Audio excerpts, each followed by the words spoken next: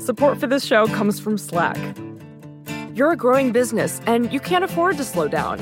If anything, you could probably use a few more hours in the day. That's why the most successful growing businesses are working together in Slack. Slack is where work happens, with all your people, data, and information in one AI-powered place. Start a call instantly in huddles and ditch cumbersome calendar invites. Or build an automation with Workflow Builder to take routine tasks off your plate. No coding required. Grow your business in Slack. Visit slack.com to get started.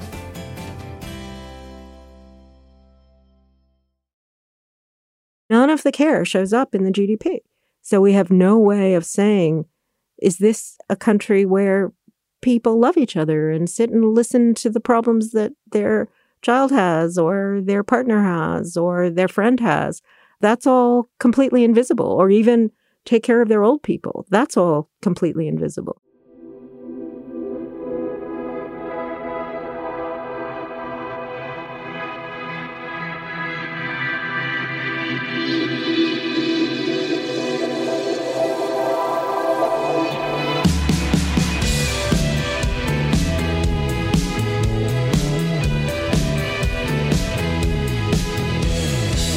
Hello, welcome to Ezra Klein Show on the Vox Media Podcast Network. So I've been reading a lot of parenting literature lately. You can guess why. And I'll be honest, I don't like most of it. I think it's quite bad. And it's bad because I don't know, it's like IKEA documents for raising a kid. And most of it seems very focused on a lot of the wrong things. And it's just remarkable how distant it feels from the experience, how little there really is in a lot of these books about love, about trying to be a good person or raise a good person. But of the books I've read, there's one that's had this very, very big effect on me, which is Alison Gopnik's book, The Gardener and the Carpenter. Gopnik is a professor of psychology and philosophy at Berkeley.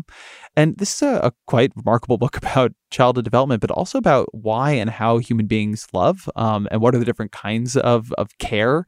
The thing that we talk a lot about in here that affected me so much reading the book, and it's much broader than about having children, but is the way love is instantiated through acts of care. We don't love in a transactional way where I do this for you and you do it for me. I love you because I do this for you and do this for you and do this for you. And it's quite a remarkable thing to think about. And then the other big idea of the book, the reason I'm putting this conversation in this series on creativity is it's very much about the differences between trying to parent or even be in a relationship where you're trying to make the person or the child into something that you can already imagine. And this gardener approach where you're creating space to flourish in ways you can't imagine. And it's about the experience of children and how they grow and how they learn and what creativity is in their brains and how we lose it as we get older. So this is not a conversation that is of relevance only to parents or even primarily to parents. It's of relevance to anybody who has relationships. Really, it is. And it's of relevance to anyone who wants to think about creativity and the parts of the child's mind that we lose as we get older, and maybe how to get a little bit of them back. And also, importantly, how to help others get a little bit of them back. As always, my email is EzraKleinShow@Vox.com. Again, EzraKleinShow@Vox.com with feedback, guest ideas, whatever. But here is Alison Gopnik. Alison Gopnik, welcome to the podcast. Great to be here. How did you start studying children? Well, I'm the oldest of six. So when you're the oldest of six, that means that you're a caregiver pretty early. Of the famed Gopnik clan. Of the famed Gopnik clan. I didn't know that your brother was Adam Gopnik. My brother is Adam Gopnik, and my other brother is Blake Gopnik, and my sister is Morgan Gopnik. And there's a bunch of us. And we were, in fact, the most amazing thing is that my parents, who then became university professors, had 6 kids in 11 years. So we were very close, and there were a lot of us. And so there were a lot of young children around. And from the time that I can remember, I always thought that younger kids were just fascinating. They were just incredibly interesting. And then when I got into college, I sort of kept that thought. And I remember reading Socrates for the first time when I was about 10 years old. And I thought this was like the most wonderful. You were doing what at 10 years old? Well, this is a typical example of my insane parents. So I'd actually watched a program on television, which I tracked down was a play called Barefoot in Athens with Peter Ustinov playing Socrates. And there was all this drama, but what I loved was the idea that you could just have people who sat around and talked and argued and all day long. And my parents, in their typical way, said, okay, well, here's a copy of the of Socrates' Dialogues. I remember it had the Raphael picture on the front. And here it is. And I loved it. And it's interesting. A lot of philosophers say the Phaedo, which is one of the dialogues, is what turned them into a philosopher. The Apology is the famous one when Socrates is dying. But the Phaedo is actually a more profound one because it's about whether you could exist after you die.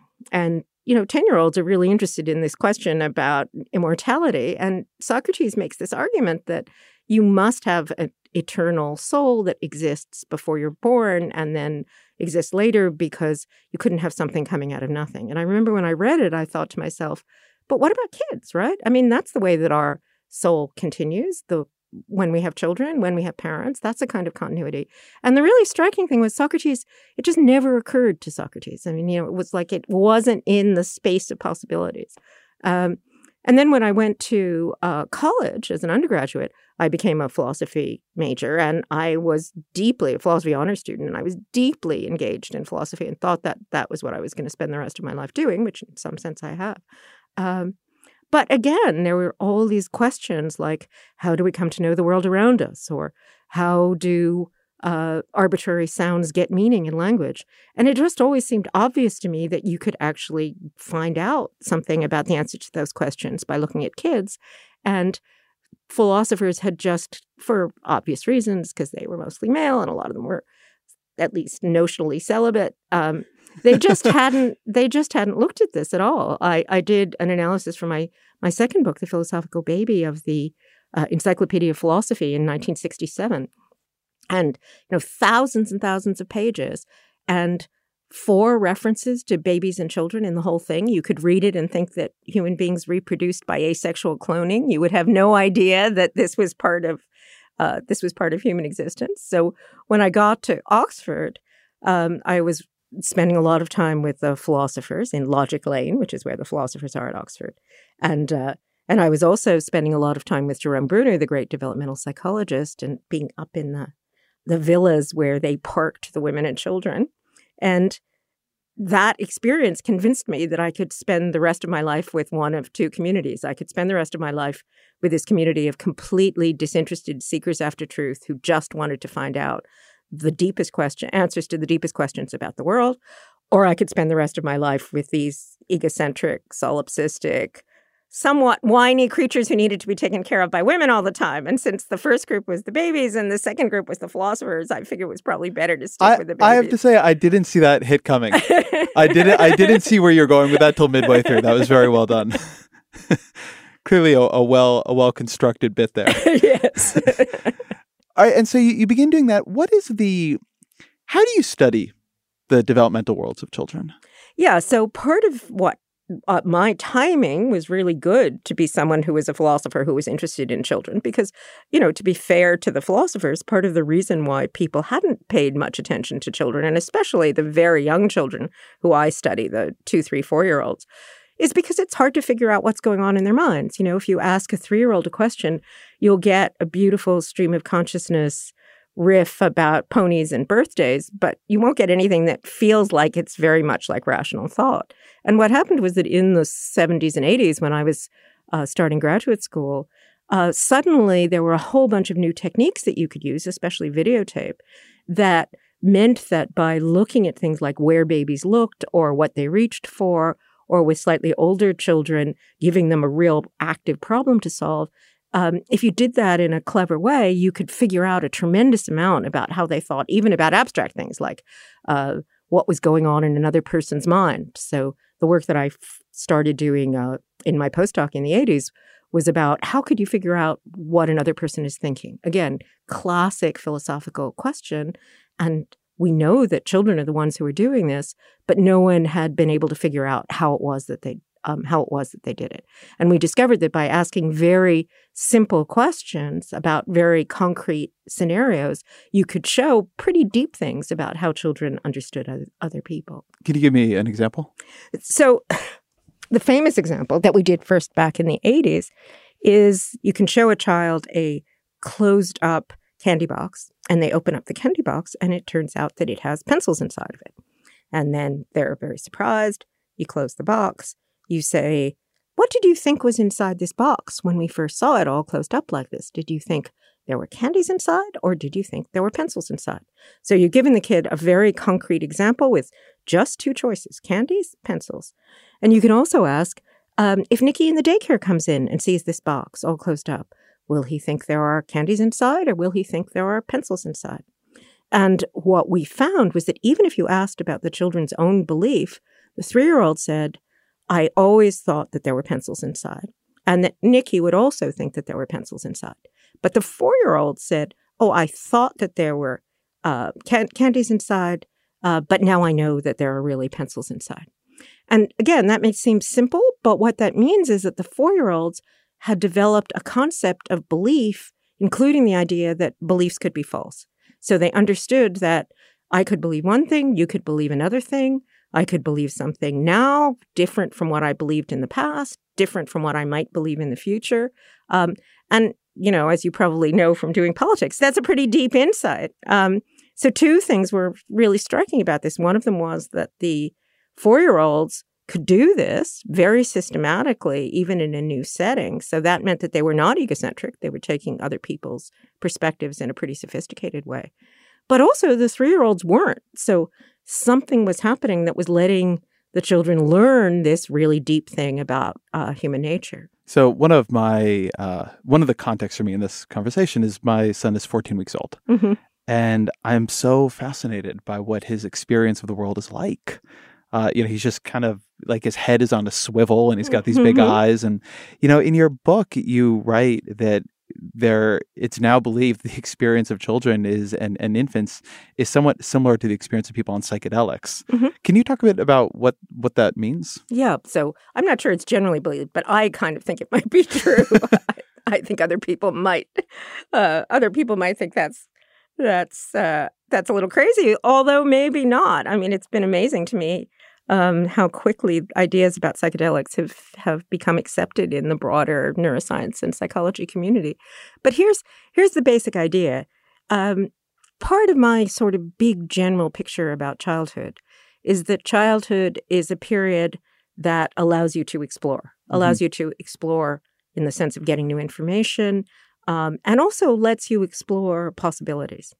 And that's kind of the whole point of childhood. We're willing, as you know, if you have a 14-month-old, we're willing to put so much investment into just taking care of these children from an evolutionary perspective, because that gives humans in general this period where you can just be dedicated to getting information from the world and exploring possibilities. And, you know, for a 14-week-old, that's about attention. That's about what you look at. And then later on, it becomes the kind of playing that you do and the way you manipulate objects. And even later, it becomes something like pretend play, where you're thinking about all the different ways the world could be. And if that's your picture of what children are like, then the next question as a philosopher is, well, what consciousness goes with that? What kind of experience of the world might go with that way of being in the world, as opposed to the way that adults typically are in the world, which is that we're trying to accomplish particular goals. We have long-term plans. We're focusing on specific things that we want to accomplish. That's a really different agenda than the agenda of just get as much information as you can, explore as many possibilities as you can. And it turns out that when you look at imaging studies of people who have taken psychedelics, essentially what happens is that their brains look very much more like the brains of babies and young children than they do of typical adults. So one of the things we know happens in development is that the prefrontal cortex, which is sort of the executive office of the brain, gets to be more and more in control of the rest of the brain. So when you start out as a baby, there's not very much of that prefrontal control, and there's more and more and more as you get older. Well, you take psychedelics, and that gets reversed. So there's less of that control. And if you look at baby brains, they're what neuroscientists call very plastic. So they're changing very easily. Lots of new connections, new little local connections are being made. And what happens as you get older is that the connections that are useful get strengthened, they get to be more efficient, and the ones that aren't just kind of get pruned. So you have this young brain that's very, very active with lots of little local connections, and then this later brain that is not as good at changing, but much better at acting. And again, if you look at the brains of people and animals under psychedelics, what happens is that they look more like that early brain, the very plastic brain with lots of local connection, and a lot of those long-distance connections seem to sort of deactivate. I'm often a bit skeptical about neuroscience, but this is a case where neuroscience really told us something that would have been hard to know otherwise. And then if you think about like your 14-week-old, they kind of look like they're tripping, right? I was going to say this exact thing. Yeah. This is part of why this part of your book struck me so much. And then I remembered I had read about your research in Michael Pollan's book as well. But when you wrote that, and then I thought, I've been around a lot of people who have been on psychedelics. And I thought, oh, I recognize that expression. That's the expression of overwhelm. There's like more coming in than you quite know what to do with. Right. And you can't figure out where to look. And what I thought was so interesting about Michael's book was this idea that our brains grow organized. Mm-hmm. We begin to get better and better and better at filtering down. And that makes us more efficient. And in a way, it makes us less creative. It makes us less open to possibility. And the idea that psychedelics are a kind of a way of short-circuiting that organization for a little while. Mm-hmm. But it makes a lot of sense then that the children, they haven't developed that organization because they wouldn't yet have the experience to know what that organization needed to be. But what a different way to go through the world. It made me very sympathetic in a way to my son when he seems overwhelmed, because what an overwhelming experience. Yeah, exactly. And I think there's something else, which is one way that you could think about it is just, all right, well, children are kind of defective grown-ups. They don't know as much. They're not as competent. And then they gradually become competent and their brains get more and more structure. But what I've been arguing is that actually there's a really deep trade-off between the kinds of abilities that we have as adults, the abilities you have when you have a lot of knowledge and a lot of information and a lot of skill, and the kinds of things that you can do when you have what, the Zen masters call beginner's mind, the kinds of things that you can do when you have the kind of mind that a baby has, for example. When you have a kind of mind that isn't just missing things, it's actually actively adapted to extract information. And I think it's actively adapted to explore possibilities. So I think a lot of the things that look like bugs in babies and young children, like the fact that they're so noisy, literally and metaphorically, the fact that they're so variable, the fact that they do get overwhelmed, the fact that they're so bad at doing practical things like, putting their jackets on and getting to preschool. I think those may actually Wait, they one day can put jackets on? You'll get there. You'll get there. But it'll still be really, really frustrating when you're trying to do it, partly because, you have a choice. You could go to preschool, or there's this tiny little bit of fluff that's on the floor, and you could figure out what's going on with that tiny bit of fluff instead. But the big idea is that you have this trade-off where the children have this protected period, which is where love comes in, that we'll talk about later on, in which they can do this kind of exploration. And then adults can take the results of the exploration and put them to use to do all the things that adults do. But I think in terms of thinking about creativity, one of the things about human adults is that we can kind of go back and forth. I don't think we're ever quite as open-minded and creative as the children are, but we can shift back and forth from this sort of explore mode into the exploit mode. And people in computer science and neuroscience talk about this really basic foundational trade-off between exploration and exploitation. You really can't. Do you just want to say what exploitation means there for people not familiar with the term? Yeah. So the idea is, again, exploitation just means accomplishing things, maximizing your utilities, being able to go out and get reward, accomplish goals. All the things that seem to us as adults to be kind of like boilerplate. That's what people do, and that's why they do the things they do, is because they want to increase their utilities. They want to get things. They want to accomplish their goals.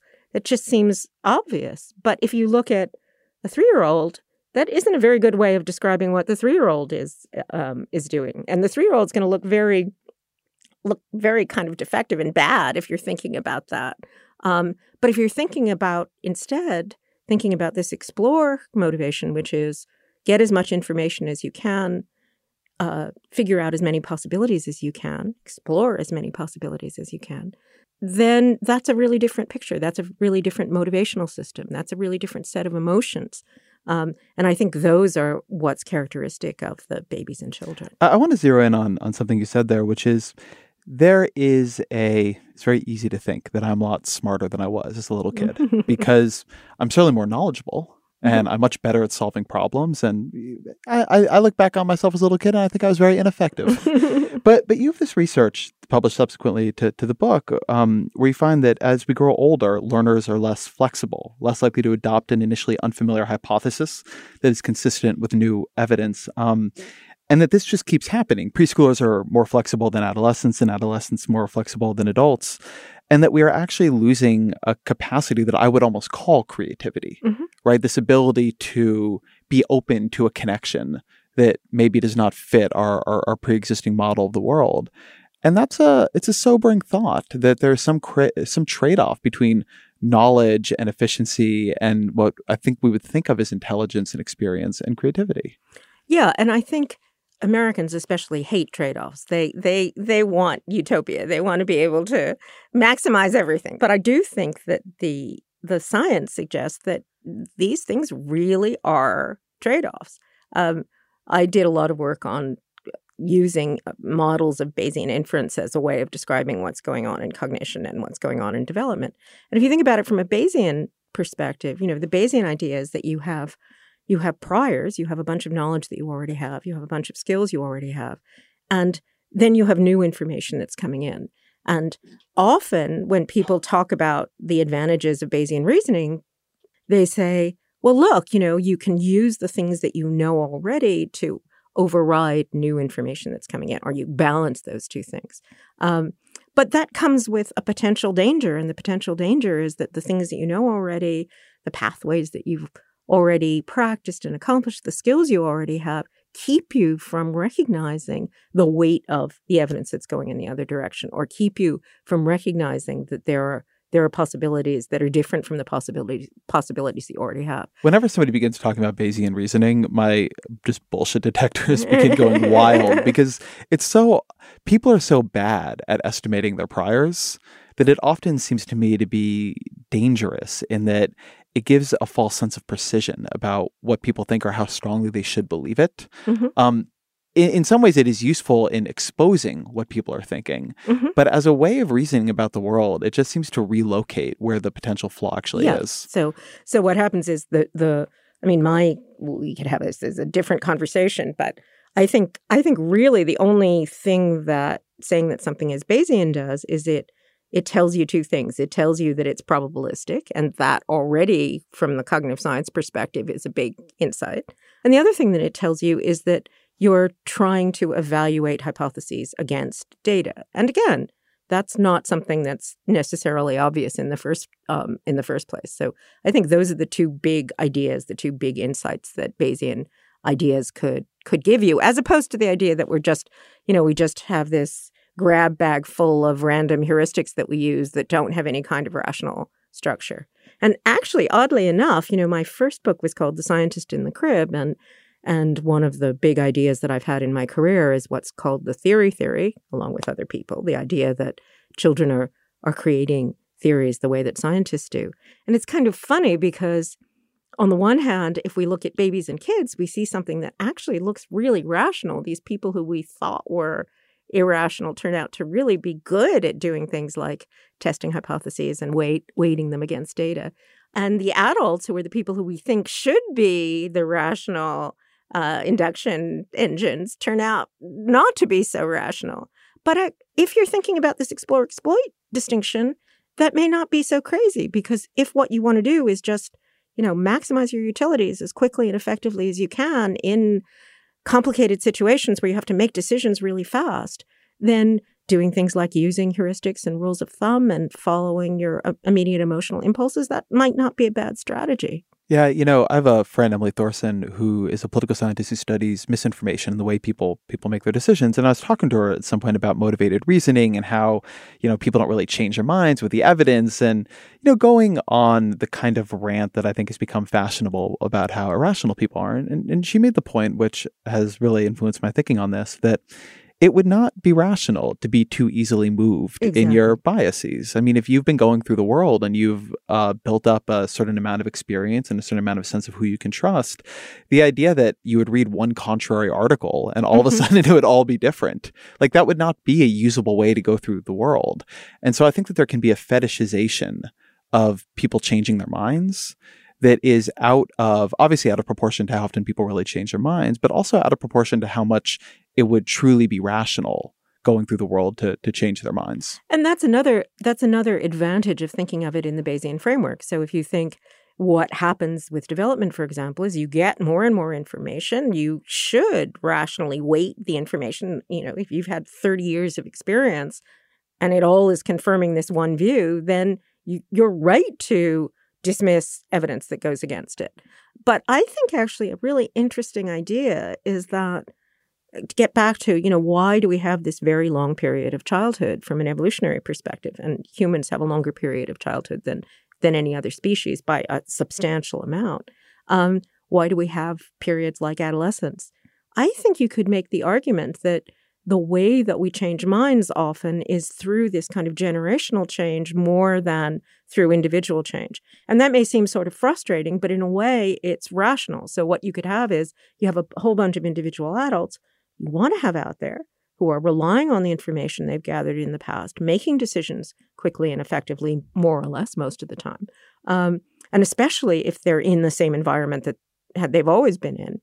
But having a group of people in the community, namely the children and maybe also the adolescents, who don't have those biases and who are designed in other ways to have their motivation be, let's try something new. Let's find out something new. Let's see if this other way of thinking about the world could actually work better. That's the thing that kicks you out of what computer scientists talk about, a local minimum, where you're trying to figure something out and you get to a place where just making a small change from where you are isn't going to do any better. So you kind of get stuck there, even if there's a solution that's much further away that really would be a better solution. And one of the arguments that I've made is that from an evolutionary perspective, childhood is really a way for the whole species to get out of those local minima. So, well, this was such an influential point in your book for me. So we should talk now about the gardener and the carpenter approach. But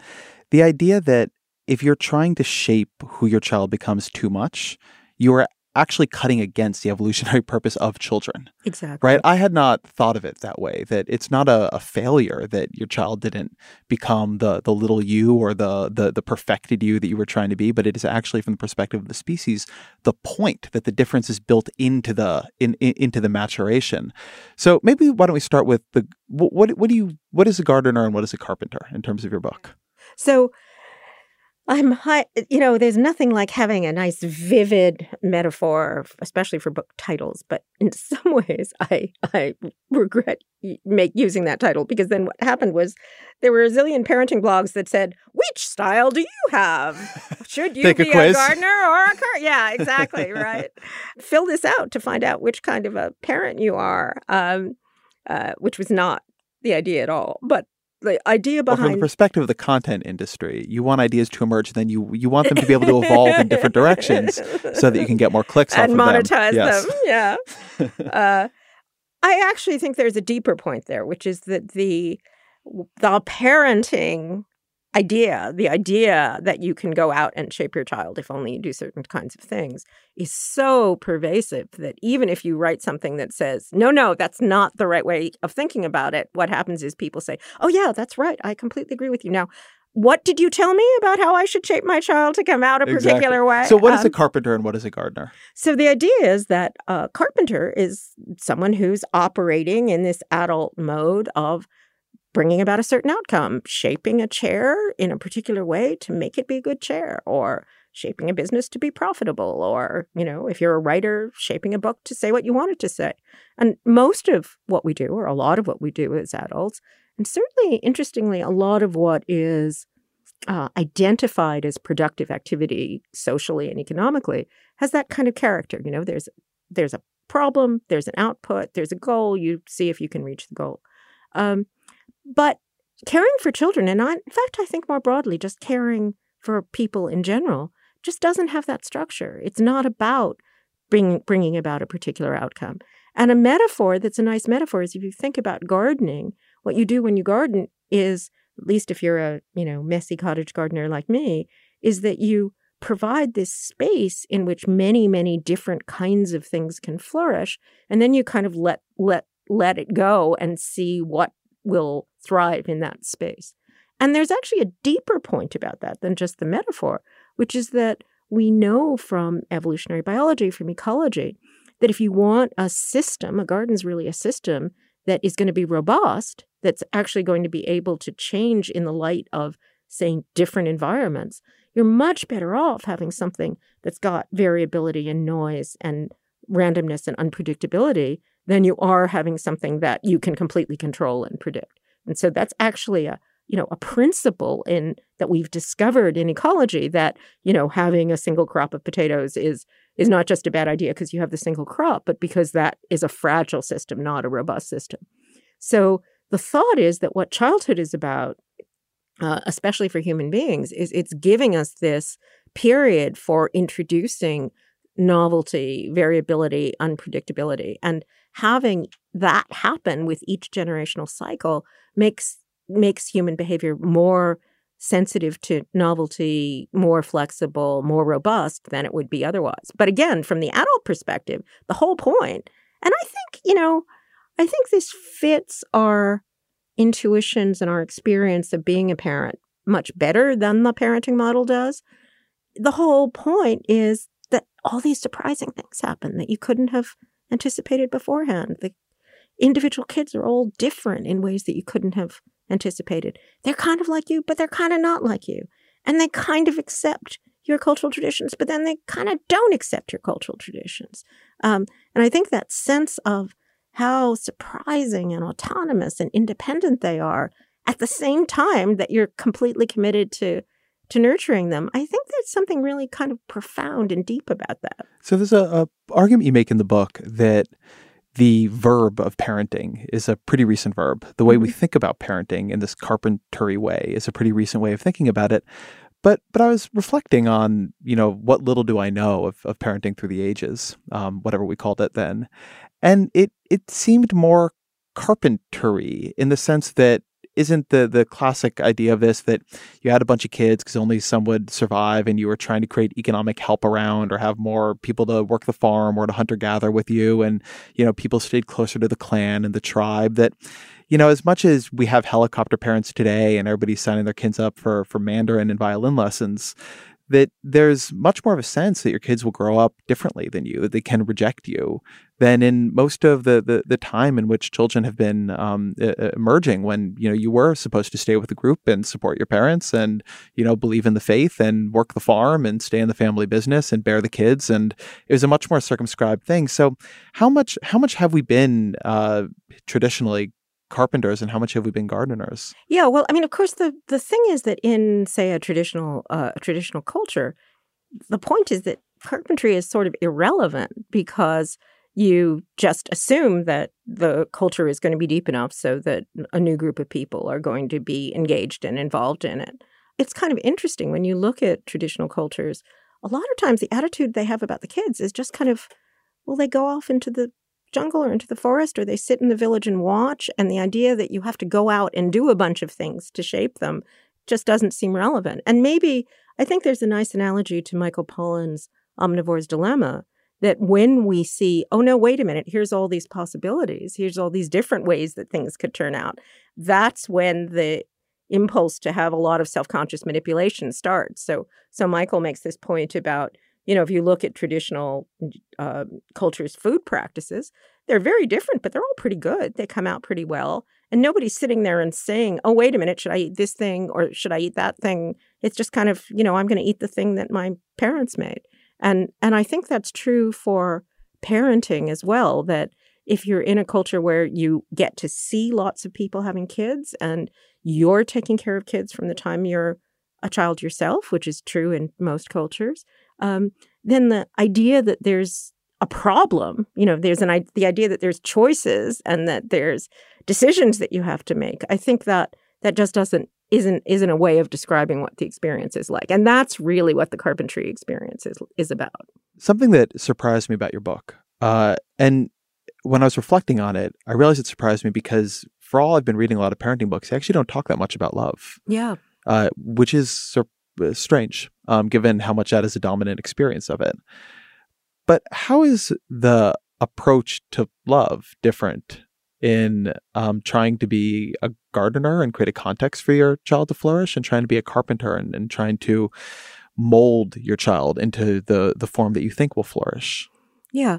So one idea is that, there's this puzzle about, to put it a little bluntly, right? If we really thought the point of being a parent was to create the children that fit some model as best we possibly could, then there'd be a good strategy. Look around the community, find the children that we think are most likely to succeed, abandon all the rest of the ones, including ours that are kind of don't look like they're going to come out that way very well, and just put all our energy into the kids that we actually think are going to succeed. But of course, if you say that sounds creepy and weird and not at all like what parental attachment is about. And we know psychologically, this very word attachment, which is basically psychology's for love, that the most remarkable thing is that we have this baby. We have no idea what the baby's going to be like to begin with. It's kind of like this random draw from our genetic pool and our partner's genetic pool and all the generations before us. And within a very short time, it's the most important thing in the universe. And we're completely attached and we're willing to take care of that baby. And there's no, if you talk to people who have babies with disabilities or babies with Down syndrome, it's not like the attachment is any different in those cases. And I think that's actually a really deep thing. I think that's true about love in general.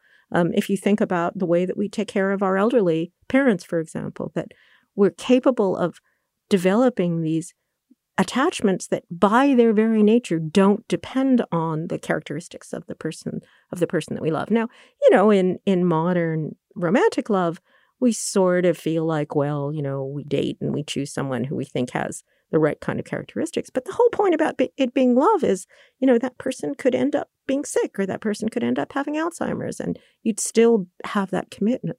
And I think there's some very interesting work that the philosopher Kim Sterelny has done, and Robert Frank's another person who's talked about this, about thinking about love as being this commitment mechanism.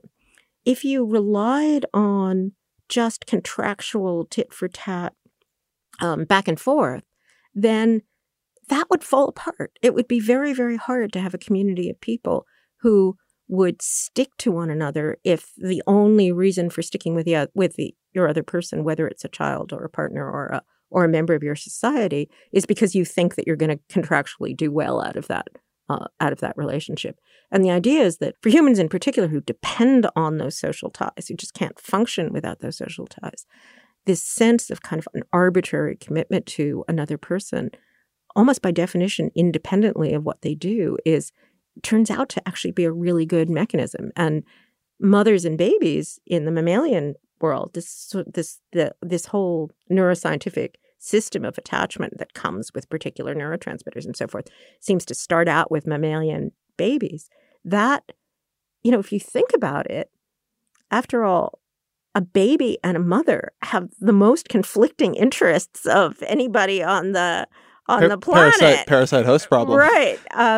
And love is this sounds a little creepy, but love is a way of solving that problem. Love is a way of, if you're talking about voles or mice, it's a way of being able to have the commitment to the welfare of a creature who's really separate from you. And I think there's at least... And is in some ways competing with you. And in some ways, literally exactly. For the calories coming into your body for an extended... That's right. It's a wild thing.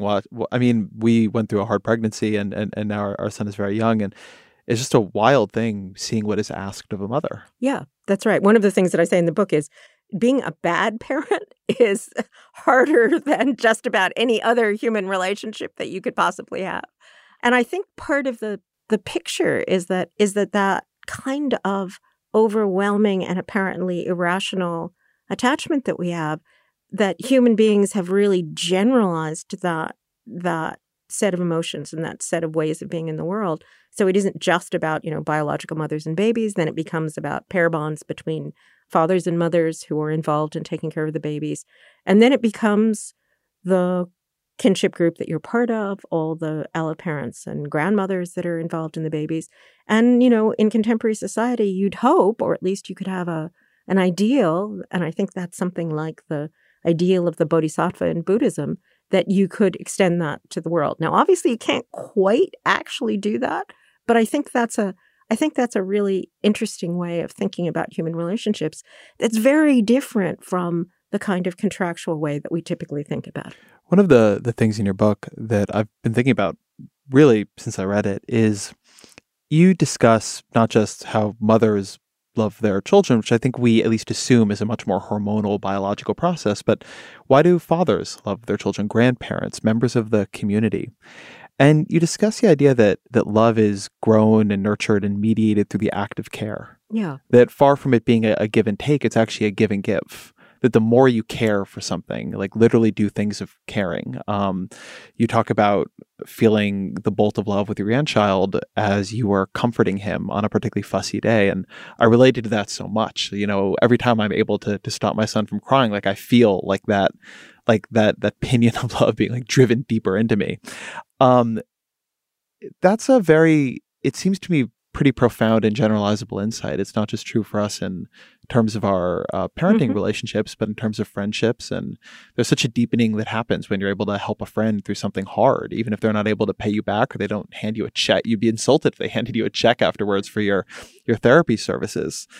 Could you talk a bit about that idea of care as being the thing that signals to human beings to love?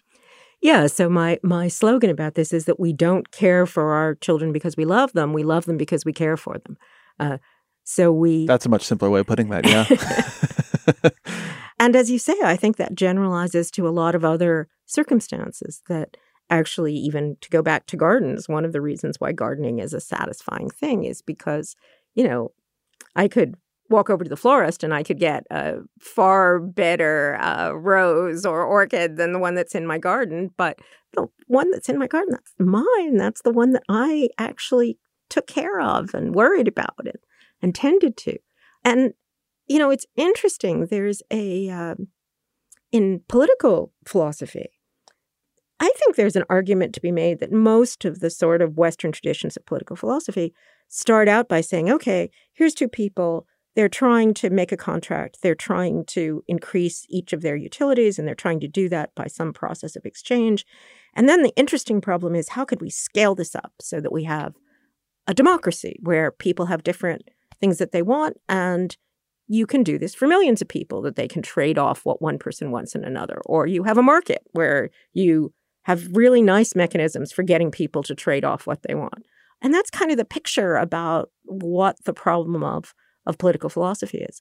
If you look in the Asian traditions, you look in the Chinese tradition, you look at somebody like Mencius, they have a really different picture. Their picture is, look in a family and look at these deep ties that enable people to care for each other, even when they're not getting anything in return. Look at how you feel about your brothers, or look at how you feel about your children. And then ask, is there a way of scaling that up to the level of a community, or scaling that up to the level of a state? Are there institutions we could have, or are there things that we could invent that would let us do that kind of scaling up? And I think a lot of the problems, literally, like, how do we fund childcare, or how do we take care of elderly people? Those are examples of things in our culture politically that we have a really hard time doing, because the model of this kind of contractual model just isn't the right model to think about those things. But it's so unintuitive. And maybe it is because we get brought up in the contractual model. But something I was thinking about while you're talking is that we have this line, right? I don't want to be a burden. Yeah. And not only do we hear it, but I think we think it. Mm-hmm. And what you're saying, and it tracks with my own experience, is that you will be more loved if you're more willing to be a burden. Mm-hmm. If you're more willing to ask people to give you care. To the extent you really try to hold it in and be tough and not be a burden on anyone, it doesn't give people the ability to extend care, and it doesn't give those relationships the ability to deepen. So there's this funny way in which our transactionalist assumption of what would make us an appealing person to others, what would embed us in a community, what would keep people from losing their love for us, I think can be pretty poisonous. I think this is actually particularly true for men who often have a lot of trouble asking or showing the kind of vulnerability that admits care, except for maybe except for their partner or family. And so then there are fewer people who have learned to care for them and have developed that kind of closeness with them. This seems to me to be a way in which we really fail to give people a sense of how relationships truly work, even though, to go back to our core concept of parenting here, it's how our most fundamental relationships work. Exactly. Yeah. One of the curious things is that to go back to, philosophy not talking very much about children, and religion for that matter, not talking very much about children, if you asked most people, what are the deepest things in your life? What are the things that give your life significance? What are the things that will carry on even when you're not around anymore? What are the hardest dilemmas that you've had to resolve? I think the examples people will give are about these close relationships. They'll be about taking care of their children or taking care of their parents or dealing with their partners. Those are the things that really are the deep things that give us significance and meaning and a sense of immortality and all the things that philosophy and spirituality talk about. But at the same time, we treat them as if like they're these weird little idiosyncratic, selfish, egocentric things to even think about. They're the things that are on the lifestyle pages in the newspaper. And I think that's a real miss in the culture. And in some ways, I think that started to change as women have had more of more of an opportunity to be, telling the stories and making the decisions and writing the books. But it's sort of fraught for women too, because for women, of course, the fact that there's this world of love and care and attachment and commitment and self-sacrifice, that's actually been problematic for women because the idea is women are supposed to be associated with that sphere and that's not the sphere where there's power or authority or autonomy. And I think this isn't just theoretical. I think if you look at a lot of the difficulties that we're going through in society and politics now, this inability to have both those, this inability to think about, say, close personal relationships or local attachments in the same scale as the kind of contractual ideas about making people's lives better or increasing people's utilities. I think that's part of something that underlies a lot of the problems we have. I did a review of Steven Pinker's book Enlightenment in The Atlantic, and I think that's a nice example where if you look at someone like Steve, he's an example of someone who has this pretty clear model about, what you need to do is maximize people's utilities, and we've gotten better and better at doing that. And I think he's absolutely right about that, and that's not trivial. That's a really good thing to have happened. But I think he's a little blind to the costs of that in terms of people's sense of their close local attachments. So if you look at rural America and you look at the crisis of diseases of despair, of suicide and opioid addiction and so forth, that's probably not mostly because people don't have the immediate resources they need. But I think there's a pretty fair diagnosis that it's a reaction to a sense that these kind of close local relationships aren't functioning as well, that they're under threat. And again, to get back to explore, exploit, it's a trade-off. I mean, this is a trade-off. Being able to have a community where people are really mobile and they can go someplace else. And if the factory's on the other coast, you just go to the other coast and you work in that industry. That kind of model really does have advantages, but it has this downside of just leaving the world of close commitments and attachments out of the picture. Let me see if I can connect these things without it being too complicated. Something that has just been unbelievably apparent to me since having a child is that the atomized way that we raise children is insane. It is not how we're supposed to do it. It is not what children are built for. Their schedules are not built for there to be 2 people taking care of them. They're built for there to be a lot more people than that around, a lot more kin. The fact that a kid is up every 3 hours is not such a huge deal. If there are 12 or 15 or 20 people around, it's a pretty big deal if you got 2 people and they're both working. And I grew up, both of my parents had moved far away from where they were born. My father's from Brazil and my mother's from the East Coast. And there just weren't many people around.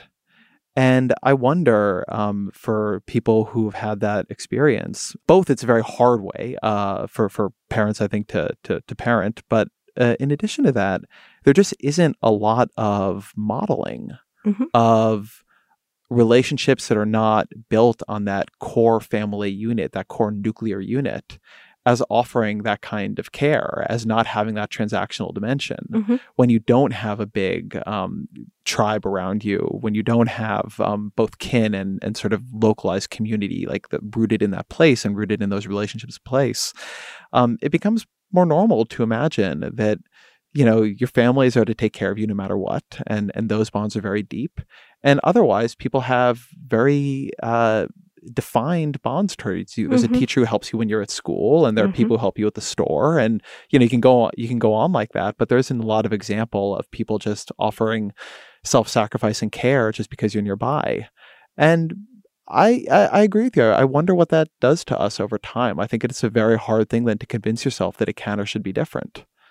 Yeah, I completely agree. And from the evolutionary perspective, there's this beautiful concept in evolutionary biology that I think should be much more broadly known, which is life history. So life history is the way that a species develops, how long a period of childhood they have, how many people are involved in, how many adult members of the species are involved in taking care of the babies, how often the babies are born, how long you live.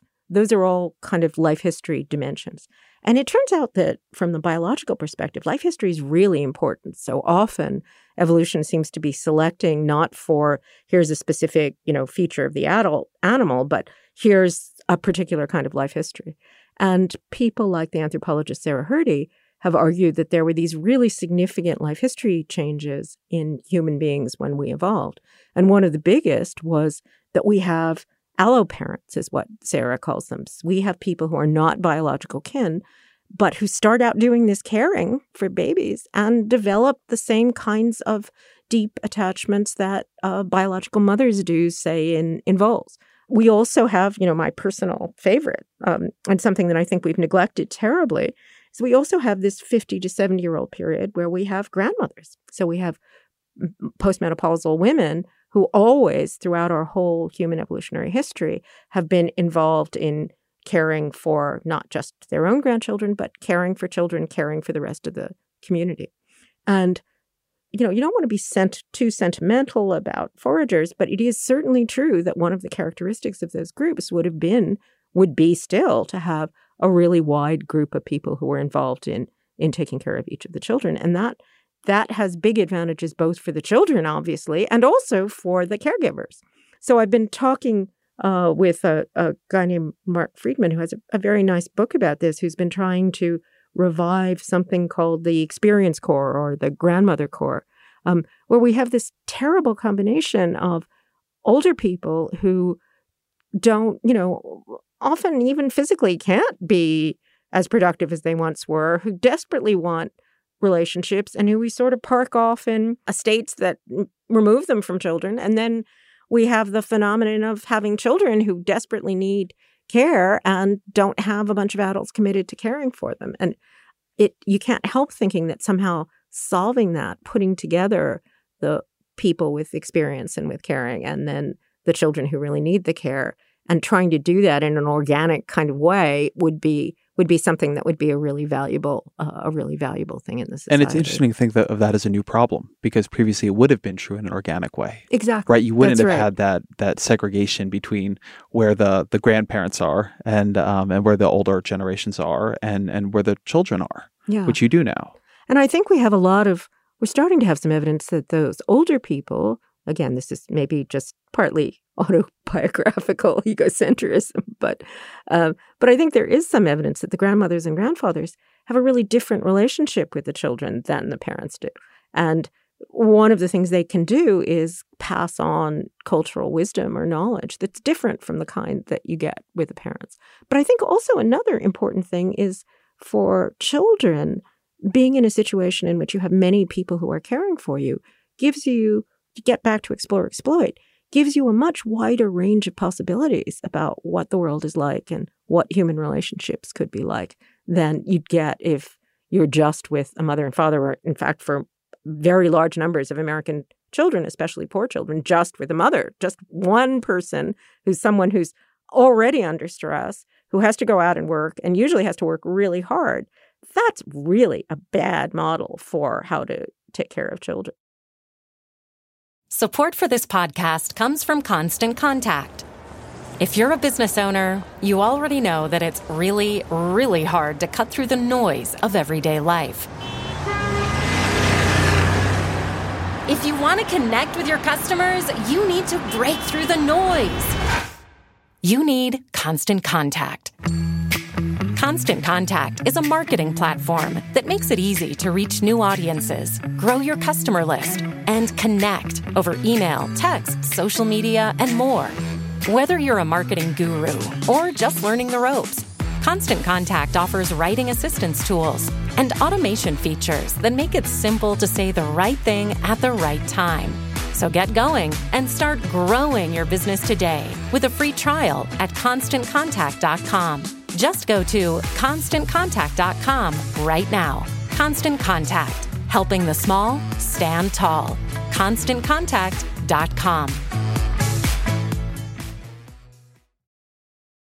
I have all these notes from these last couple of answers, so I want to go backwards in some things you said. But the idea of alloparents is really interesting, having this network of folks who are not family but would be caring for children and would be invested in them for their lives. And the thing you made me think about there is teachers, that there are few more foundational relationships to our lives, and certainly few more mythologized and venerated relationships than, that teacher who saw something in us. For me, Mrs. Watkins in 6th grade. And something that is striking about those relationships and in the way they operate within the marketplace is then you leave those people behind, as opposed to them kind of naturally being in your orbit. Or, maybe you try to keep the relationship up, but it's hard. And the idea that in another way of doing it, you would have had people who were playing those same roles, people who had connected to you as a child and saw something in you maybe that other people, even your parents didn't, but would be there, is really different than what we permit now. And we've come to see it as very normal that we'll have these relationships and then they'll go away. But maybe that's not as normal as we've come to think. Yeah, again, it's a trade-off. So there's advantages to having mobility, and there's advantages to being able to have people not always be in the same place with one another. But there's disadvantages too. And I think teachers and preschool teachers are a nice example where we really have this kind of mixed message about, is this, another transactional profession where you accomplish something and you're paid for doing it? Well, you want that. You want people to be paid, and you want people to be paid well. Or is this a relationship of care that doesn't have that kind of structure? And part of the reason why we kind of traditionally got away with paying teachers and especially paying childcare workers and preschool teachers nothing, less than anybody else in the culture, was because there was a sort of sense of, well, it's mostly women and that's kind of naturally what they do. And figuring out a way of supporting people who are caring without necessarily thinking about that as that's just another commodity. That's just another care is just another thing that's on the market that we need, that we should pay people to provide. I think that's a really important challenging problem. And, it's fantastic. All of us developmental psychologists have been working for 40 years to get publicly supported preschool in the United States. That's been a real crusade for all of us for a long time. And now we're getting it, which is great, or at least we're getting hypocritical lip service to it, which is, one step along the way. It's important to know that you can have beliefs and they cannot be true. Well, there's a wonderful line that I like, I think, from La Rochefoucauld, who said that hypocrisy is the tribute that vice pays to virtue. Yeah, it's a great line. And I think that's kind of especially true in a political context. It's good if people are starting to be hypocritical about things like early childhood education. But then what you worry about, of course, is the right structure for those programs just the same as K through 12 education, which in the United States has not been a great success. Do we what you'd want, your intuition is that somehow you'd want grandmoms in there and great aunts and, the neighbor down the street, that somehow that we'd like to integrate that model in a way that isn't just exploiting people, but supporting them. And I think that's going to be a really interesting challenge. Something else you were saying that caught a little light for me was, I wonder how much the feeling that we need to be carpenters, the feeling that we need to mold our children into these like economic warriors who can triumph in society, has to do with the breakdown of these larger social contexts that we thought might catch them. I mean, in a world where you can trust that there are a lot of people looking out for your children, maybe there's a little bit more ability to let them go their own way, recognizing that other people will be able to help them along too. Whereas if it's really all up to you and then to them, right, that they have to be the ones to somehow survive in this dog-eat-dog world with only the skills and the resources and the launch that you've been able to give them, it feels, even saying it, like it reduces the margin for error. Yeah, I mean, one of the things that I've sort of changed my mind about since I wrote the book, or at least have thought about more in terms of some of the conversations and reactions I had to the book, is that I think particularly there's this particular paradox, which is we're in an information economy, right? We're in a knowledge economy. What everyone says over and over again is that your ability to thrive depends on things like your degree of education. We're in a context in which knowledge, information is the currency that allows you to have status and power and authority. And we're also in a situation in which that's very competitive and not easy to get and not universal. And there's a sense that there's this tremendous struggle to be the one who's going to be on the top of that information economy pecking order. And I think part of the sort of helicopter parenting and the parenting impulse is because people recognize, oh no, I need to be able to shape my child, educate my child, make my child have these skills, because otherwise they're going to fall off the ladder. And the sense of the kind of this paradox that the meritocracy actually ends up increasing inequality, even though it's supposed to help to decrease inequality, that having this very strong difference between the people in the cities, for example, who are highly educated, who are, working in Silicon Valley on the one hand, and then everybody else on the other hand, that's actually led to something that's a much more stratified, feudal kind of setup. And I think that some of the helicoptering and the insanity and the strange ways that parents are behaving and the sort of desperate wanting to get, what can I do to make my baby smarter, that I think that kind of makes more sense in that social and economic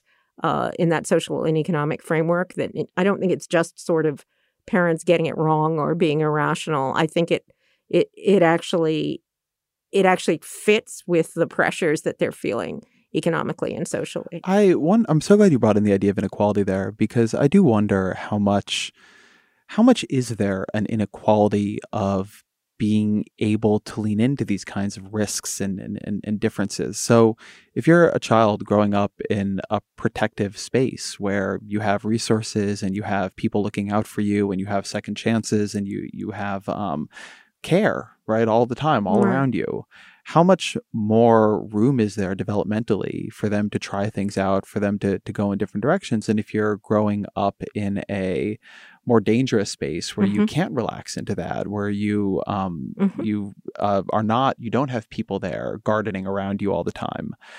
One thing that it makes me think about is first just the intensity of feeling the need to do carpentry. Yeah. As a parent in that world might be more intense, because you recognize that the risks a child can take if they're living, say, in an unsafe area can go much worse than the risks a child might take living in a safe area. But the other is, I just wonder how much more access it gives the children themselves to that kind of development. Yeah, I mean, there's an interesting sort of, again, a tension or a paradox that's built into the idea of attachment. John Bowlby was the psychologist a long time ago after the Second World War who first talked about this. And he made the point that having these close bonds, having a sense of a nurturing, safe environment is what enables you to go out and explore and take risks. And, I think there's lots of reasons to believe that many, many different kinds of cultures and environments can provide that kind of a safe space in which you can explore.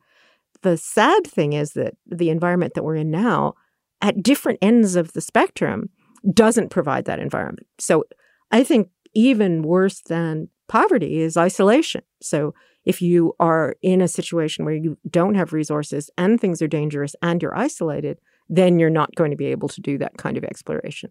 On the other hand, if you look at, very highly privileged kids in our culture, they can end up being in the same situation, even though they've got lots of resources. So the kids whose parents won't let them take public transit, for example, or who won't let them walk to school, who get arrested if they let them walk to school when they're 8 or 9 years old or go to a public park.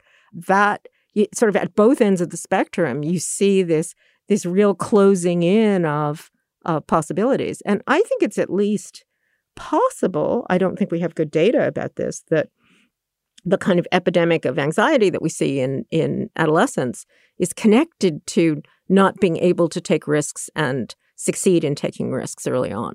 So it seems to me that might be the kind of psychological equivalent of the increase in allergies, where it seems like part of the reason why we have the increase in allergies is because of the hygiene hypothesis, that we don't have kids' immune systems being challenged and adjusting to those challenges. I think psychologically, if children are not being able to be in situations in which they can take risks and have them work out okay, then anxiety is kind of the thing that comes out of that being in that situation, both anxiety for people at all, for children in different kinds of economic circumstances. And I wonder about the modeling of that. I mean, something you discuss in the book is a way that children are very good at seeing what we do. Mm-hmm. And the more we model anxiety about their choices, the more, in theory at least, they would, or for that matter, we would, I was a child once, would absorb anxiety about those choices. Yeah, I think that's right too, in the sense of sort of social and economic anxiety about what will happen if you fail this test. Is that going to be the end of the world? There's a very nice experiment that I was just looking at that I think is an experiment that we've done, and an experiment that comes out in the neuroscience literature. The first version of this was actually done with mice. And what they discovered is, think about the classic John Watson behaviorist situation. You've got a rat in a maze, and one goes down one arm of the maze, and he gets a shock. He goes down the other arm. Nothing happens. Then, of course, you put him in the maze, and he never goes to the place where he gets the shock. Okay, we think that's kind of the most basic foundational kind of learning. But of course, if you think about it for a minute, that learning has a big downside, which is suppose things change. Suppose there isn't a shock at the end of that arm anymore.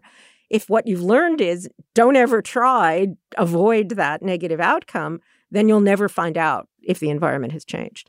And what Regina Sullivan found out was that young mice didn't show that avoidance learning. And in fact, if the mother was there, they preferred to go to the place where they'd gotten the negative outcome. And it was as if information was more important for them than utility, than just avoiding the shock, even if it meant that as long as they were learning something and they kind of, it's mice, but implicitly sort of thought, look, mom is here. Ultimately, things are going to be okay. She's going to be able to take care of me. Let me try and explore this risky situation.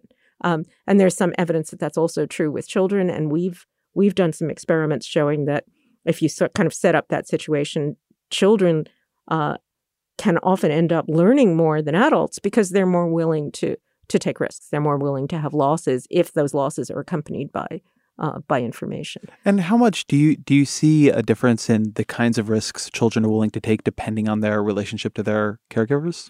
Yeah, I mean, this is an old literature, and I think there's quite a bit of evidence that the secure attachment, the safe attachment, and having high resources, or at least having a sense that you have high resources, signals that you have high resources, are exactly the things that enable you. In fact, in some circumstances, there's some evidence to have a longer childhood, to even physically have a longer period of childhood before you mature, and also to do more exploration in that childhood. You were talking a minute ago about the rise of anxiety among young people. You have a pretty interesting discussion in the book about ADD and attention deficit disorders. Mm-hmm. And you describe a study about how showing that attention deficit diagnoses rise depending on how we roll out standardized testing. Can you talk a bit about that? Yeah, so this is work that my colleague Stephen Hinshaw did. where they showed it was a kind of nice natural experiment because different states instituted standardized testing in different ways and at different times. So you could have a kind of exogenous variable of now standardized testing is there and then see how that influenced the diagnosis of ADHD. And what they discovered was that anytime standardized testing came in, the diagnoses went up. And I think the right way of thinking about that, get back to thinking about the psychedelics.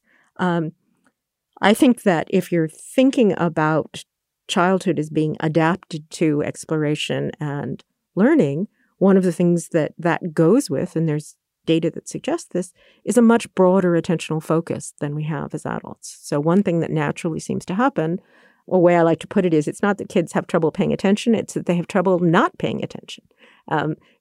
If you think about your baby, anything that's around, the edges, the corners, anything around captures attention. And then as you get older, you get more and more control. So now you can say, okay, I'm not going to take in any information about anything except the thing that's relevant to my specific goal.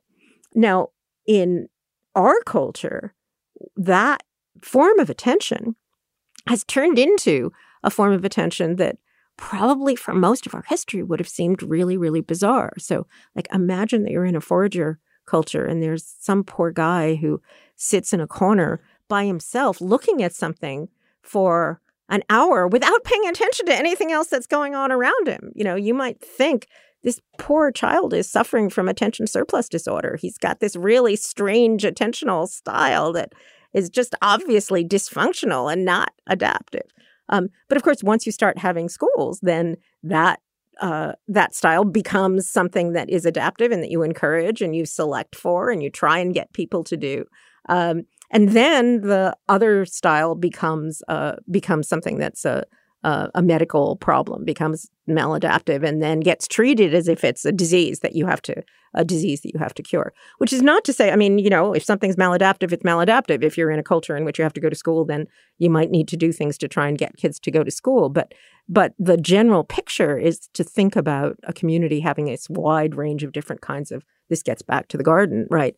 If you could think about a community having a wide range of different kinds of strengths and weaknesses, and that gives you a more robust picture overall than having a bunch of creatures who are all just adapted to do one particular thing. Given how badly I did in school, and I genuinely did quite badly, I can't believe I got through it without a diagnosis of attention deficit disorder. I think today I absolutely would have been put on Adderall. And because my big thing was I couldn't pay attention to somebody lecturing at the front of class. I just couldn't. Still cannot today, really. And forever, I just thought of that as a problem in me.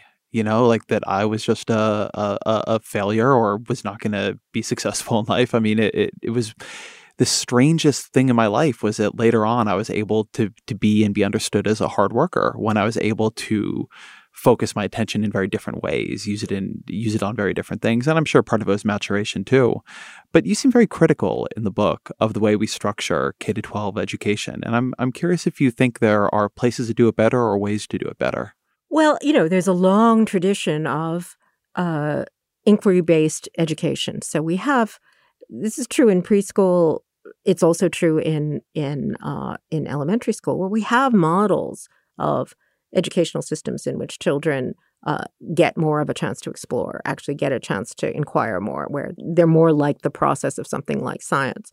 I think it's really difficult because, again, the point of K through 12 education is not very clear.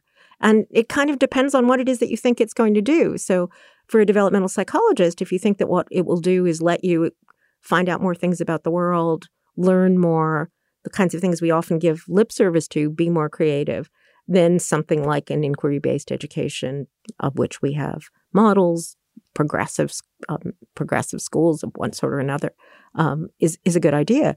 On the other hand, if what you want is for people to get very specific skills that will allow them to function well in factories, which after all was the original impetus for having compulsory K through 12 education, then that's a really different project that you would have a very different kind of structure. My own kind of view that I talk about in the book is, again, you look back at forager cultures, very often what's happening in that 7 to 12 period, as opposed to sort of the 0 to 7 period, is some kind of apprenticeship. And I think children very naturally take to a kind of apprenticeship learning. And we don't have very much of either the kind of inquiry, explorer, creative kind of learning, or the kind of goal-directed apprenticeship. Now you're going to get a particular skill that you're actually going to be able to use learning. We don't really have very much of either of those in schools. Mostly what we have in schools is becoming really expert at going to school. That's the thing that you're learning to do more than anything else. But I think it's difficult because we need to know something or think more deeply about what the purpose of these institutions are before we can figure out how we could actually reform them. And this seems to me like a place where potentially we know what the purpose is and we just don't really want to admit it. Purpose is to, this sounds cynical even for me, but it often seems to me the purpose at this point is to try to get kids into school or try to get them into a job, right? It's very instrumental. It's try to make them better at schooling or something that we think mimics schooling. And that's different than what education was when it was more of a privilege and rare, and it was about a kind of citizen and character development. But it's also it's very much, we are cogs in a social and capitalistic machine, and you gotta make more of the cogs. Yeah, I think it's, there's a sincere sense that what we want people to do is to be able to learn more and to be more creative and to become citizens and so forth in schooling. But I do think that's in tension with the desire which is a perfectly reasonable desire to actually have adults who are going to be productive and do things that we want them to do and produce things that we think are valuable and important. I think schooling is a place, again, where this explore-exploit tension really shows up, where the kinds of things that you need to do to be able to have lots of possibilities, have lots of information, and the kinds of things that you need to do to become really skilled, those are different from one another. And, again, I think there's an argument that part of what's happened historically is that, for instance, if you think about adolescence, we've really extended the period of adolescence longer and longer and longer. And that has the advantage of people having lots more possibilities, trying lots more different jobs, lots more different relationships, getting more information about the world around them. It has the disadvantage that they haven't been able to commit to being really, really, really skilled in one particular job or one particular relationship. And I don't think there's a way of just choosing to say, yeah, one of those alternatives is better than the other. But I do think it's a tension that you have to think about when you're thinking about things like how adolescents function. So you told me that your next book is actually on creativity. Tell me a bit about what you're working on. Yeah, so the book's going to be called Explore. My editor thinks that I should not put an exclamation mark. I'm tempted to. I kind of like exclamation marks. But, well, if you text the title to anybody, you'll need to do that. Yeah, exactly. That's right. And the idea is to try to have a kind of grand, unified theory of childhood that says all these features of childhood that we think of as being kind of weird and strange and eccentric actually makes sense if you think about it from the perspective of, creating a creature that gets this period of exploration before they exploit. And I've been spending a lot of my time recently talking to people in AI. And it's sort of fascinating because people in AI are beginning to realize that they're coming up against the limits of the kind of learning that typical AI systems are doing. And they're trying to look for better models for learning. And of course, it's hard to think of a better model for learning than children. And one of the ideas that comes out in AI is that the way of resolving this explore-exploit tension is to have an early period when you get lots of opportunities to explore. You don't have a lot of pressure to exploit, to achieve goals, and then a kind of later, narrower focus on particular kinds of problems. But still with the possibility of moving it back and forth into this kind of explore mode. And I think that might be a really good model for what evolution did when evolution designed children, that childhood gives you that period. One way I put it sometimes is the only real utility you have when you're 2 years old is to be as cute as you possibly can be. And 2-year-olds are really, really good at maximizing that utility. But you just go out and be as cute as you possibly can be, and basically everything else around you is going to be taken care of. Then what you can do is be curious and explore and find out what's going on around you. So I think there's a big picture about how you resolve, explore, exploit tensions, what kinds of brain or computational system or affect or phenomenological experience of the world goes with being in that broad, wide-ranging explore mode. And I think the best examples we have of that are our children. Do you know the science fiction author Ted Chiang? Yeah. His book Exhalation, which I think it came out 2 years ago, but I just read it a couple months ago. It's kind of central story in it is just everything you just said. It is about AI. It is about how would you do it if you actually did have to create an explore, exploit period. Then what would happen when the AI needed to actually show that it had something to exploit? It's a really beautiful and affecting story, but it's worth. I think you would enjoy it, but also just for people listening, it has stuck with me. Do you think that if those of us who are now adults want to make space for that creativity, if we want to think a little bit less like adults and a little bit more like children, there are ways to do it? Yeah, I think there are, and a lot of them have to do with reproducing some of the conditions of childhood, and particularly. One of the things I say sometimes is that kids are the R&D division of the human species, and we're production and marketing. You have a lot of good lines. Well, that's the thing. The main thing that Gopniks learned growing up around the dinner table was that a snappy line was a good way of getting approval. And if you think about even just something as crude as thinking about a company having an R&D division, the idea behind the R&D division is, okay, we're going to take some of the people and we're going to put them aside and we're going to say, look, you don't actually have to worry about bringing the products to market. You don't have to worry about what the bottom line is. Just figure out what the possibilities are in this industry or for this problem. And of course, universities, and I think actually formal science is a really wonderful example of that. That in the 17th century, what happened was just, I think partly by fluke, there were enough people who had enough resources that they were allowed to just go off and solve problems for their own sake and play and consider possible ways the world could be that were different from the ways that we typically thought of the world being. I think things like certain kinds of spiritual traditions that have the idea that people retreat for some period of time. Things like meditation are interesting because they seem to have a lot of the same kind of character that somehow in that case, like literally not moving, not planning, not thinking about what you're going to do next, you could end up having insights that you wouldn't have otherwise. I think that's another nice example. So I think the big picture idea is that by putting adult brains in situations that are kind of like childhood, where you're relieved from having to solve immediate goals, where you have a kind of affect of curiosity and play for its own sake, of intrinsically driven motivation rather than motivation for something that's going to happen later on. That's a way that as adults we can get back into that explore mode. And I think for as long, again, if you look at forager cultures, for instance, there's beautiful work by the anthropologist Polly Wiesner, and she describes what's happening during the day versus what's happening at night. And what's happening during the day, and I find this actually kind of comforting, is that, 30% of the time people are actually talking about work, and 30% of the time they're making sex jokes, and 30% of the time they're complaining about what other people are doing and why they're not actually working as much as they actually should.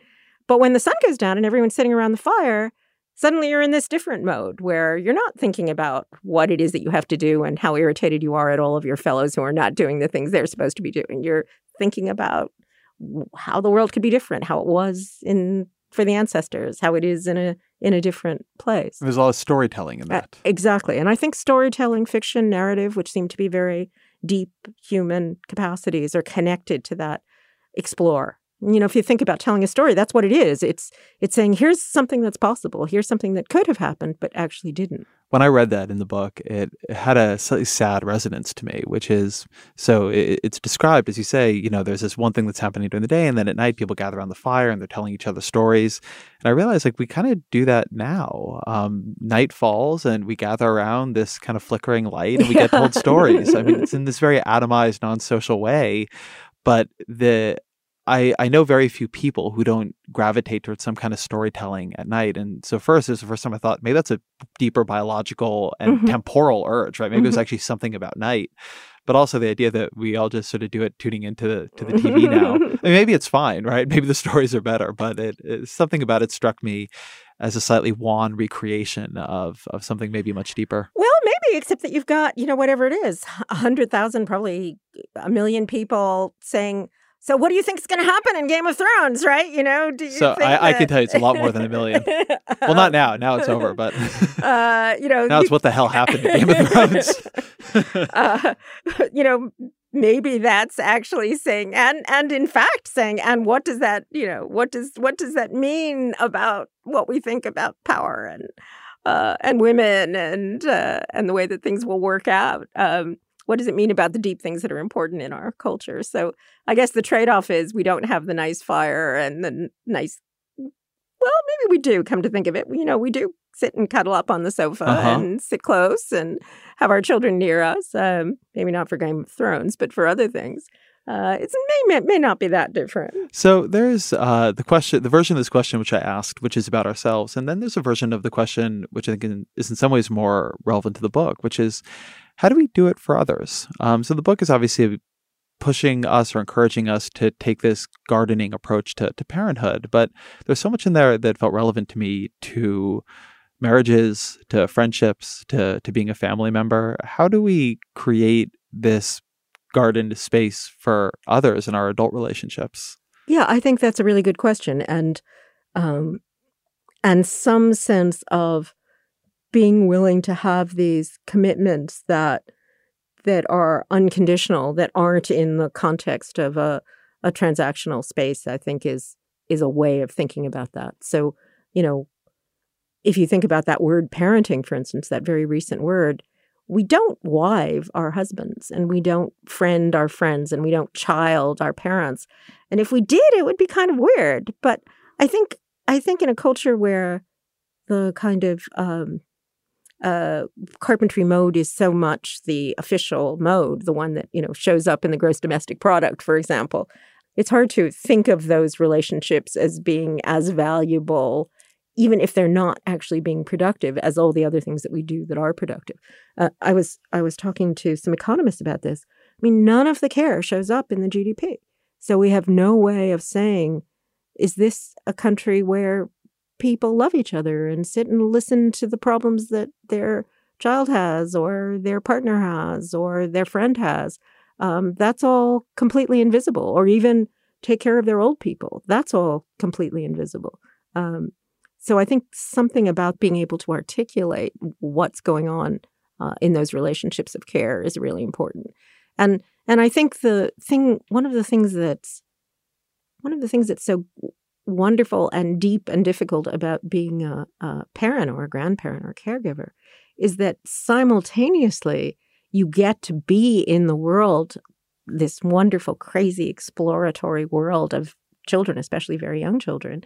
And on the other hand, you're the one who has the goal-directed, productive exploit responsibility, which is probably the greatest responsibility you're ever going to have, to make sure that, there's food on the table and a roof over your head and that this child is being taken care of. So it's simultaneously kind of the most grown-up thing that you ever do and a chance to be the most childlike thing that you can ever do. And, in terms of sort of practical advice to parents, I do think that being in the kind of momentary mode of just being with the child and seeing the range of things that they're thinking about is a real benefit of being a parent that ought to be treated as an important benefit in its own right, quite independently. Is this going to be good for the child in the long run, or is this going to be good for me in the long run? Well, that's an interesting way of putting that. Something I got warned, and actually in some of the books I read, it said this pretty explicitly, that the relationship is all take, that the thing that will surprise you about being a parent is you may love your child, but they just take. And it doesn't feel exactly like that. And that seems like a good way of putting it, that there's a lot of value, and it's interesting to, even at this point, to try to see the world through another creature's eyes who's experiencing it so differently. There's a lot more. it's a lot more interesting than most things I do in a day. Well, there's another part of it, which is that it's the most intense, self-sacrificing relationship and love you're ever going to know. And then 20 years from now, the person that you're completely, utterly in love with is going to go off and sleep with somebody else and maybe send you an affectionate text message every couple of weeks. And that's good. Like, that's a good outcome. It's really kind of hard to imagine falling deeply in love and committing yourself to taking care of this person 24/7 with the understanding that 15 years from now, they're going to go and leave you and that you're going to want them to leave you. One of the things about having the children grow up is that I always said, it's the end of the most intellectually interesting, spiritually intense, and sensually satisfying relationship that you ever have on the one hand. But on the other hand, like, the house is clean and you can sleep. And one of the interesting things is that it feels like, okay, yeah, I could see that would be. I could see get to do some more exploiting again. Yeah, okay, that would be a reasonable trade-off. But I think there's a tension because, of all the, especially for women, because of all the sort of sentimentality about motherhood, that it's this wonderful, great thing, and then you actually do it, and it's got all these downsides, and it's difficult. But I think that may lead us to really downplay the extent to which it is this incredibly interesting and satisfying, and even just physically having these beautiful creatures around you who are bright-eyed and looking around the world. That's just a kind of intrinsic satisfaction. But I think it's very hard for people, maybe especially in our culture, to think about satisfactions and values that are just intrinsic, that aren't in the service of something else. So to just say, you know what, this moment with this baby right now is valuable and important, and it will be valuable and important no matter what happens 20 years from now, no matter what happens in the future. And some of the deep commitment has that kind of flavor. It's about this child, not all the other possible children, or not all the other children that this child could be. It's this particular person at this particular moment. That's the person that I love and the person that I want to be with. And that doesn't really have anything to do with, is he going to go to Harvard or not go to Harvard? And I think if we could somehow have more moments, more of that experience, and not have quite as much of the, am I doing the right thing? What's going to happen in the long run? That would be a kind of healthier way of being in the world in general. That feels like a good place and a beautiful place to bring us to a close. So let me ask you the final question we always offer here, which is, what are 3 books that have influenced you and maybe even your children that you would recommend to others? Well, a great philosophical book that I always recommend is David Hume's Treatise of Human Nature. That's a wonderful book that I think, if you're interested in philosophy and psychology and the way that the two can go together, and if you're interested in asking this big question about how we know about the world around us, that's a really great book that can give you a good insight. Alice in Wonderland is a book that I read obsessively when I was a child, and that I'm delighted to see that my grandchildren are starting to read too. And I think there's a few examples in literature of people who really kind of got it about what the state of childhood was like, about what this kind of exploration actually felt like. And Alice does it in a way that gives you a sense of the possibility, and also gives you a sense that sometimes it could be scary, or sometimes it could be strange, not just that it's always good. And I think it captures a lot of the quality of what it's like to be a child. And Jean Piaget's books, Piaget's developmental psychology has been pretty much superseded now, and a lot of the things that he said were true turn out not to be true, not surprisingly, since he was writing in the 1920s and 30s. But he was really one of the very first people to really take seriously the idea that children could tell us something deep about these big questions. And he, or as it turns out, actually his wife, who did the observations in the book, was an amazing observer of babies and young children, saw things that other people didn't see. When I was in graduate school, I was in Oxford, and I sat in a punt with my friend and co-author Andy Meltzoff, and we just read Piaget. And that was a That was a really important insight. It's a little tricky now because it's still true that, as always, education is 30 years behind or 40 years behind science. So Piaget is not the authority at all now about developmental psychology. What we've done is very different from Piaget. But I still think that's an important, influential book. Alison Gopnik, thank you very much. Thank you very much, Ez. Thank you to Alison Gopnik for being here. Thank you to my producer, Jeff Geld. The Ezra Klein Show is a Vox Media podcast production. We'll be back in a couple of days.